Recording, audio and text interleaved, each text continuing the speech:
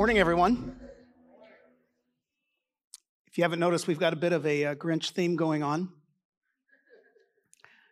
When I was a little rich, I couldn't wait every year for the television production of The Grinch Who Stole Christmas, and was actually my favorite show. In fact, what I'm going to do this morning, a little bit different. I've got some things I'm going to give away that has everything to do with the Grinch theme, so you're going to want to have your phones out. And so I've got a nice little Grinch light here, little Grinch lamp.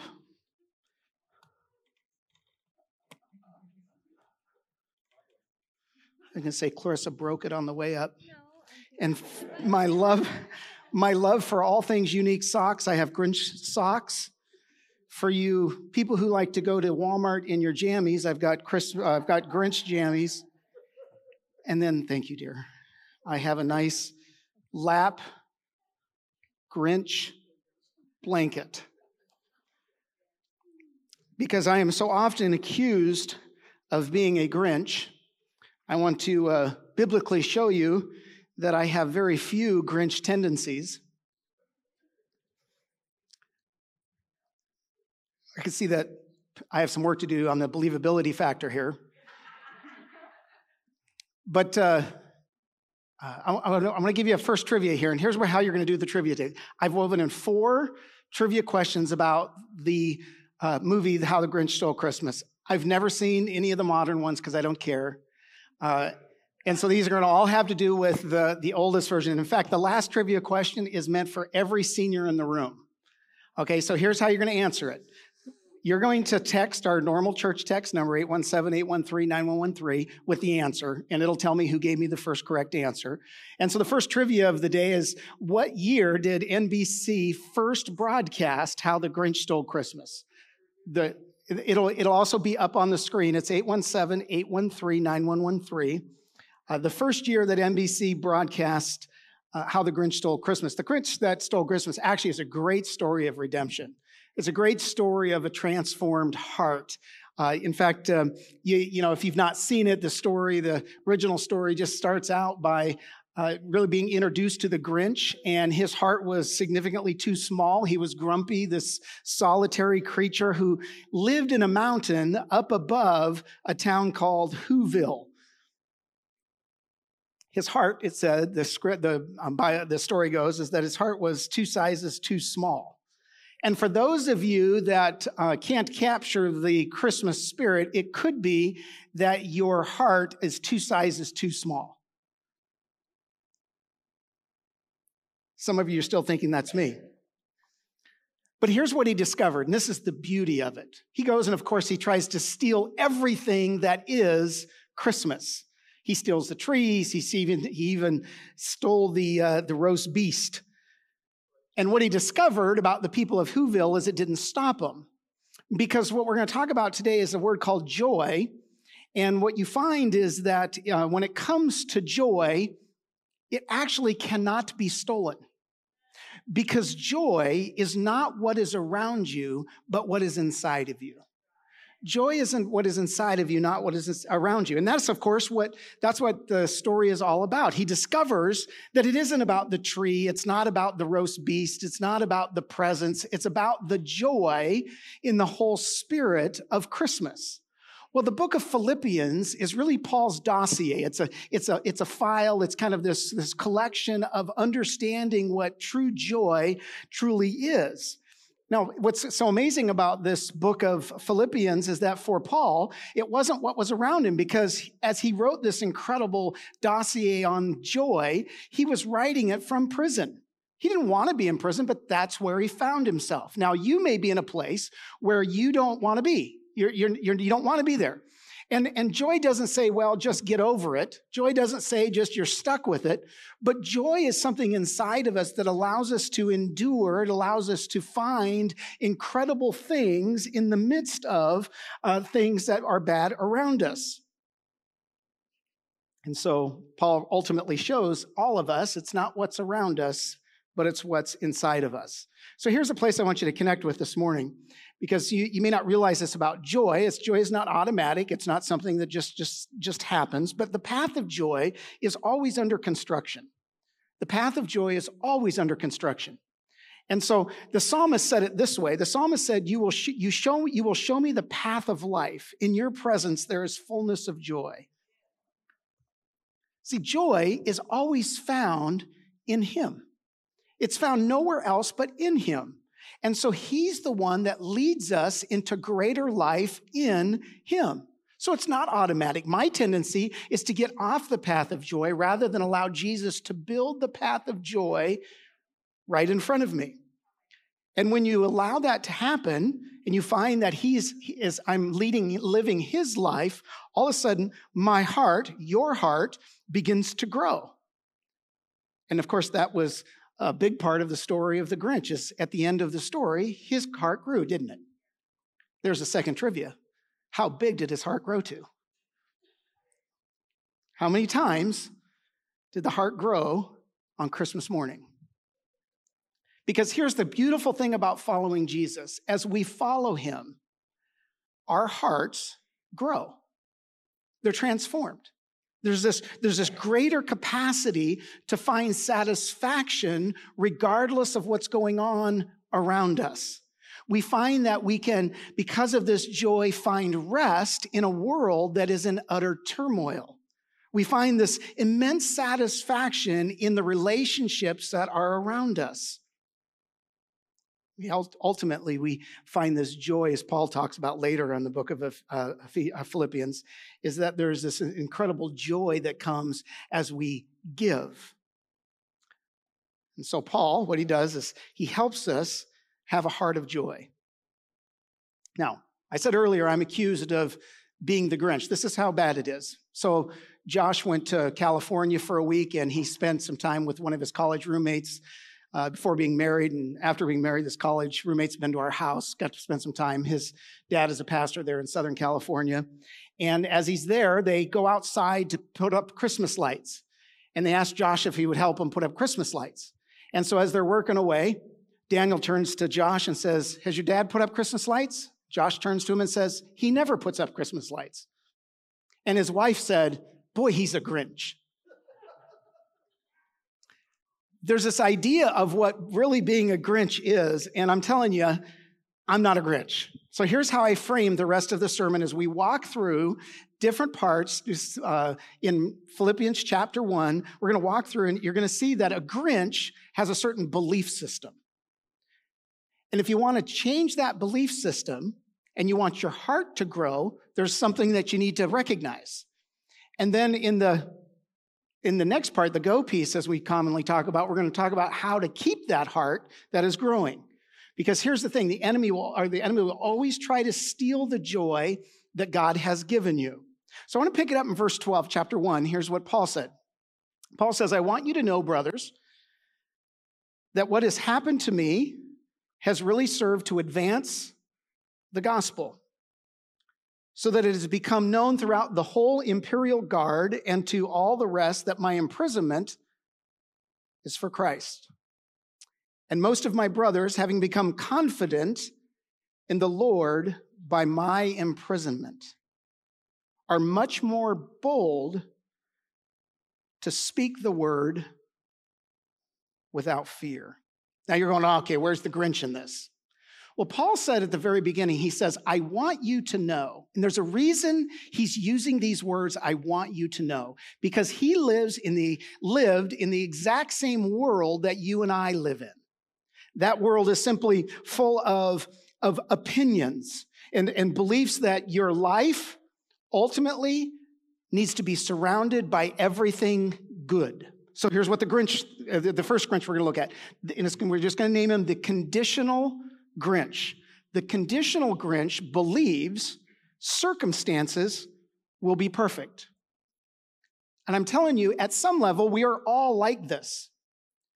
We believe ultimately that the highest goal in life is to get your circumstances just right, where you can check off all of your bucket list items, where your retirement is at the perfect amount, And this is one of the great challenges I have with the prosperity gospel in America, is that the prosperity gospel won't preach throughout the world. And the gospel message, in fact, will preach to everyone in the world. Maybe you've heard people say, God wants you happy, wealthy, and blessed. God is much more concerned with himself than he is you being happy, wealthy, and blessed. Now, that's a hard thing to amen to if you're thinking that God's up there going, I'm going to get you your next goal. I'm going to get this for you. You're going to glorify me by you having the perfect life. Well, I'm telling you, this is being written by a guy who is in prison. And he understood that the circumstances would not dictate joy. So where does the heart growth come from? Well, the heart growth comes from perspective. If your perspective is that God is up there either to bless you or to throw a wet blanket on your life, you've got the wrong perspective. You end up living a conditional Grinch kind of life. You ultimately think that God, he's either going to do good things when you're doing good, and he's going to do bad things when you're doing bad. But when you understand that Paul's life was not his own, and your life is not your own, then you start having the correct perspective. Now it doesn't matter whether I have a job or I don't have a job. It doesn't matter whether I'm healthy or not healthy. It doesn't matter, and you kind of just put it any way you like. Ultimately, none of that matters if I'm more concerned with his life than I am my life. And so Paul he's saying throughout this portion of scripture, he said, look what Jesus is doing. I might be in jail, but Jesus is active. He's alive, even in the prison. You can see it in the imperial guards. You can see it in other people having an ability to go ahead and speak about the kingdom of God, because he understood the larger perspective of life. So much of our life, and the older you get, this is for some of you, this is kind of how you tell you're getting older. Get to be my age, okay? When you get to be my age, if you fall, no longer do they laugh at you. You get to be my age, if you fall, they come and think want to know if you're okay, right? So what you find is the older you get is you start looking down more. You start making sure that you're not going to step on a crack or step in a hole or step off something, because the reality is that, my motto is no pain means no pain. So I try to avoid it wherever possible. But the problem with always looking down is that we ultimately get the wrong perspective. One of the things that we like to do during Christmas is, we've done it not every year, but almost every year, is we drive through Interlaken. I'm the guy that gets the least amount of joy out of it, because I got to keep focused on the guy in front of me while everybody else is looking around. Proper perspective is lifting your chin, looking around, and recognizing that God is active in your current circumstance. And so what do? Well, ultimately, once you start to get that perspective, you ultimately start being a little bit like the dog that was in The Grinch and How He Stole Christmas. The funny thing about that dog is he's probably got the worst owner on the planet. And that dog is bouncing around everywhere, loving life. He's got to pull that big old sleigh. But man, as soon as the opportunity rises and it's going downhill, where does the Grinch find him? On the back, enjoying the ride. He has a perspective of life of a dog. Dogs typically aren't going to have a ho-hum, feel bad kind of thing. You can kick them one day and they'll lick you the next day because they have a dog perspective. But if you're always living life looking down, you're going to have an earthly perspective. But when you have a heavenly perspective, it doesn't mean that you don't have some hard times, but the whole book of Psalms is about life being hard, but God is good. So our perspective becomes much different. Now we're not just living this life for ourselves. Now we are living His life. And so the practice is simply you start practicing talking about what God is doing. One of the things that really saddens me is how few Christians actually talk about God's activity. Now, I like talking sports as much as the next guy or whatever other people like to talk about, but I love talking about what God is doing. Because when you have a heavenly perspective, when you understand that this life is not bound up to 60, 70, 80, 90, or 100 years, all of a sudden you start approaching it differently. You begin to talk about the lives that God is having you influence. You begin to let other people know what a heavenly or kingdom perspective is in any given area. So I'm going to give you another trivia. What was the dog's name in the show? I got to pause because I'm going to read scripture next, and I don't want any of you to miss that part.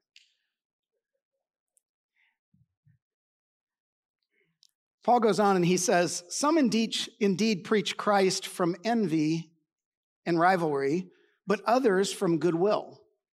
The latter do it out of love, knowing that I am put here for the defense of the gospel. Okay, now where's the Grinch in this? Well, understand Paul's perspective here. We look back and we think, boy, that Paul was a pretty good guy. But when Paul was on the earth, there were people who liked Paul and there were people who were against Paul. All right, now survey your own life. Who is in your life that is for you and who is in your life that is against you? See, there is something called the analytical Grinch. The analytical Grinch ultimately compares themselves with other people. Now, I know I'm not preaching to anybody in the room. This is for everybody online because everybody that's here does not compare themselves with other people. They don't get on Facebook and go, that person seems to be having all the fun. They don't get on, Instagram and go on, why do they get to eat at all the good restaurants? You don't do that kind of stuff. I get that. But here's what they did with Paul. They looked at Paul's circumstance and they stepped on Paul in order to lift themselves. And I guarantee you, if you live long enough, you're going to have people who do that in your life. They're going to step on you in order to lift themselves up higher. Why do they do that? Because they're an analytical Grinch. They're comparing themselves with other people. I get asked all the time, do you listen to this preacher? Do you listen to that preacher? And I'm like, nah, I don't. Because I don't want to echo their words. And to be quite honestly, I already got the bad hair. I don't want to be like them in any other way either. I just always felt like that's a prerequisite for pastoring, is just have something weird with your hair. But the reality is that when you compare yourself with other people, you are absolutely and positively miserable. Why? Because you always recognize the strengths and the blessings of other people, and you yourself will feel inadequate, and you will feel and live with very low self-esteem. You look at other people's accomplishments and wonder why you don't have those accomplishments. Certainly, Paul was there in jail at some point and thought, boy, I think I could do a whole lot more if I was not in here. We know that in, of course, the modern day understanding of science and the brain, which, by the way, the brain is just another part of your flesh, that when people live this analytical Grinch lifestyle, they have mental health problems. They say that in the 1960s, the average age of a person who had mental health problems was 29. Today, it's 14. Because there's so many more varying ways that people compare themselves with others. Listen, I was not immune to this. When I was a little rich, I'm saying I was 7 or 8 years old. We lived in Richland, Washington, and we went over to the school that was having a bike competition. And they had all these different courses that you would ride to compete. And I made it to the final round. My parents were never really interested in that kind of stuff. They never went to any of that stuff when I was growing up. But I was there. My older brother and sister went, and I made it to the final competition, and none of them made it to the final competition, and everybody went home. And I did the last competition, and I came in 3rd place. And I went home, and because already at a young age, I had already been introduced to sin and this idea that I've got to compare myself with others, even though there were only 2 people better than me, I went home and thought I could sell the lie that they ran out of blue ribbons. So I got the white one. Okay, I've recovered. But those are the kinds of things that we do. We can't live with who we are because we're comparing ourselves with other people. And so Paul understood that for him, he was put there for the defense of the gospel. Why would he say that? That's not a good place to defend the gospel. It wouldn't seem like it. But if you want your heart to grow, then it has everything to do with relationship. And get this now. This isn't about knowing who you are. The Bible is not about self-discovery. It's not figuring out who I am. It's discovering who I am is. Let me say that again. It's about discovering who the great I am is. If you will spend as much time getting to know him rather than getting to know yourself, you'll spend a whole lot less time comparing. Because you'll begin to understand how great and awesome and powerful this great God is. You'll begin to recognize his strengths, his accomplishments, his power, his ability, his joys, his disappointments. And when you do that, then you'll start hearing his words where he tells you that you are greatly loved. Well, let me ask you a question. You don't have to answer it. It's certainly not a trivia question. But when's the last time you heard the God of heaven affirm you? I guarantee you most people would say, I hear God telling me what I am not, rather than patting me on the back going, good job. Because what happens early on is religious comparison. And we have man marks.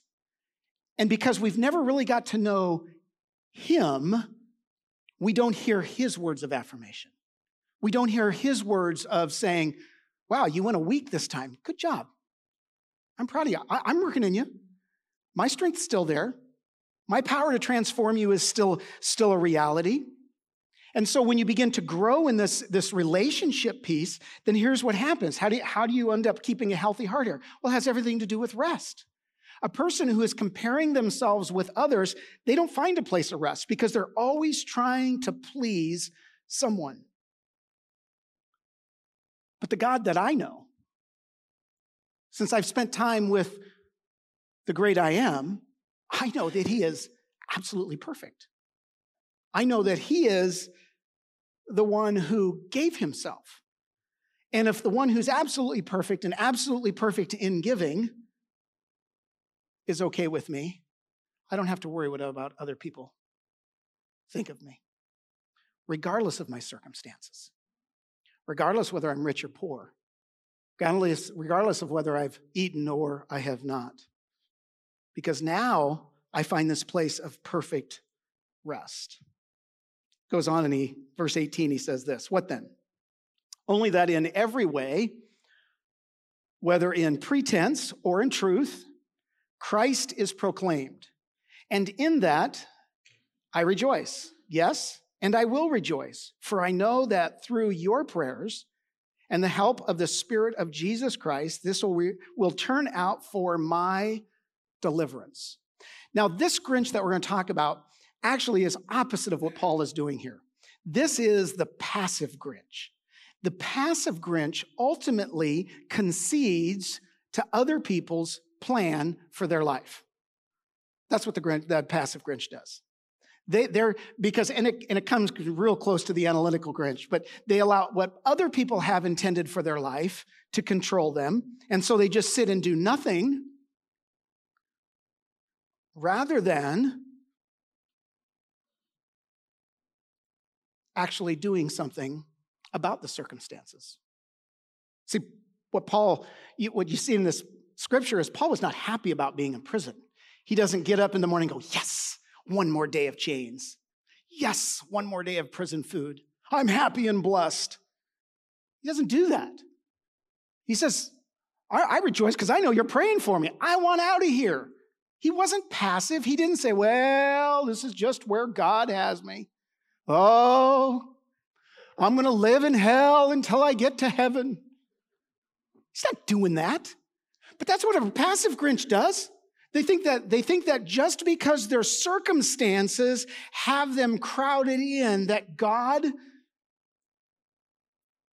got something out for them. But Paul says, no, pray for me. And he says, I rejoice because I know that you've prayed, and God is going to deliver me from this. So what's the heart growth in this? Well, the heart growth is simply confidence. Not confidence that we can get it figured out. It's confidence in the one we've gotten to know. It's confidence in Jesus Christ. Okay, can I mess with some of your theology here just real quick? Because, this is what keeps you as a passive Grinch. Here's what you believe. Jesus has my best interest at heart. He doesn't. He's got his own best interest at heart. And his best interest is best for you and I. Now, I notice I got a couple nods, one amen. Because when you think that Jesus, your heart, your circumstances, Jesus' best heart, you miss the big perspective. You can never have confidence in that because whenever I think, well, God's going to get me well taken care of, things seem to go further south. They don't seem to get better. But when I understand that Jesus is going to glorify himself, and he's going to glorify himself through me because my life is not my own, it is his life, then it doesn't matter the circumstance, and I can say, Jesus, if I have to endure this season of life, I will do it for you. And I'm going to find joy in it. But think about it from Paul's perspective. He wanted out of there. But do you realize that at least of what we know of, 4 of the letters in the New Testament were written while he was in prison? I got to think that God had to slow Paul down a little bit. Paul would have gone from city, proclaim the gospel, get beat up, about killed, maybe killed and raised again, go to the next city, have it done again. He'd have done that all the way to the end. But I think God said, no, I'm going to glorify myself through you by slowing you down, putting you in prison, and I'm going to have you write some things that I can use for generations. And so our confidence, when it's in Jesus, it's not that we become apathetic. We pray for circumstances to change, but we know that since our life is not our own, Lord, okay, if you think you look best, me being in prison, if you think, and some of you need to tell this to the Lord, if you think you look best by me still being sick, I'm okay with that. If, Jesus, you look best by me going bankrupt, I'm good with that. Boy, isn't this a good Christmas message? Don't you just like that? See, what you're finding out is that, the Grinch isn't necessarily up here. The Grinch is in our own little hearts. But when you have confidence in Jesus that his name will be glorified, that his life will be shown in every circumstance, then you can rejoice. But how do you keep it that way? Well, I think this is where the confiding comes in. This is all Paul is doing. He's just going, look, pray. There's nothing wrong with asking people around you to pray. Pray that the circumstance changes. I don't know how many hospital visits I've prayed with people, and ultimately, I don't really know how God's going to glorify himself in this situation. And I say, Lord, there's no better place to be than in your hands because I have confidence in you. I'm glad that we have doctors. I'm glad that we have medicine, but my confidence ultimately is in Jesus Christ. So every time that you ask someone to pray, it's okay that you're stating, I don't like my circumstance. But also confide that it's Jesus' heart that needs to be shown here. In your worst relational challenge, it's Jesus' heart that needs to be shown. It's Jesus' heart when you're fired from your job that needs to be shown.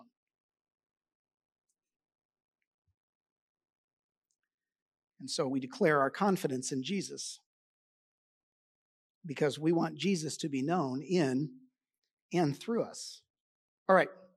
Before I go to the last one, let me give you one more. This is the last trivia question. This is for younger people. If you have to Google this in order to find it. So I'll know you were Googling during the sermon if you answer this. Who is the narrator of the original TV special? He hadn't been alive for a while. All right, let's look at the last Grinch. Paul said in verse 21, he said, "For to me, to live is Christ, and to die is gain. If I am to live in the flesh, that means fruitful labor for me. Yet which I shall choose, I cannot tell. I am hard pressed between the two. My desire is to depart and be with Christ, for that is far better. But to remain in the flesh is more necessary on your account." The last Grinch is the narcissistic Grinch. The narcissistic Grinch just simply has priorities really confused. Paul's struggling with his wants, with God's wants. Certainly, he would have much rather just died than continued in prison. But he didn't have confused priorities. He understood that ultimately his life was Jesus' life, and that his life wasn't being lived for the here and now, but the not yet. And so everything that he did in this life was an investment for the next. He understood, get this, because this is counter everything American, his life wasn't even in his own control. He didn't have confused priorities. And the reason we have confused priorities is that our hearts are not humbled. Now, here's what we're not going to do today. If you're the narcissistic Grinch, we are not going to pray that God humbles your heart, because God doesn't do that. It's our job to humble ourselves. He'll humiliate us. And in the humiliation, his objective is for us to humble ourselves. You ever thought why in the book of Revelation, it says that, here you have these scorpions that are stinging people, they're not dying, and they don't turn to God. They get more mad. God is humiliating them in the most alien way possible, and they still won't turn to God. COVID did not cause people to turn to him as a whole. The whole world was humiliated by something they couldn't see, and the world didn't turn to God, because they were unwilling to humble themselves. Romans says that they enjoyed the darkness rather than light. I guess that would be John.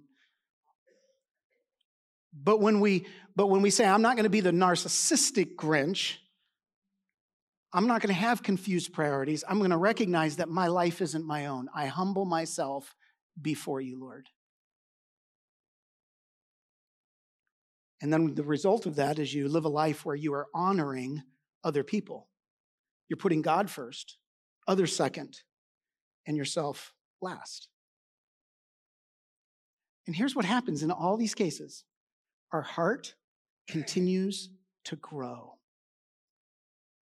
We're going to have a board lunch after service today, and I was writing each one of the board's things that I had on my heart for each individual member, and how the Lord was wanting me to encourage them, and just reflecting in my heart. And I got done and looked at my handwriting, threw it away. I threw like 10 cards away because I have bad handwriting, and I just typed it. But here's the thing. When you recognize the preciousness in those that are leading you, it doesn't do anything but humble you, and it makes you want to honor them. But when you have confused priorities, you'll actually do quite the opposite. So, how has the path of joy been built in 2022? Are you going to allow the path of joy to be built day by day, circumstance by circumstance, so that no longer it's what's on the outside that controls you, but it's what's on the inside that controls you?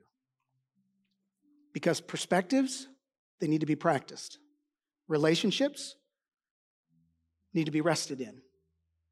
Confidence needs to confide. And humility will always honor.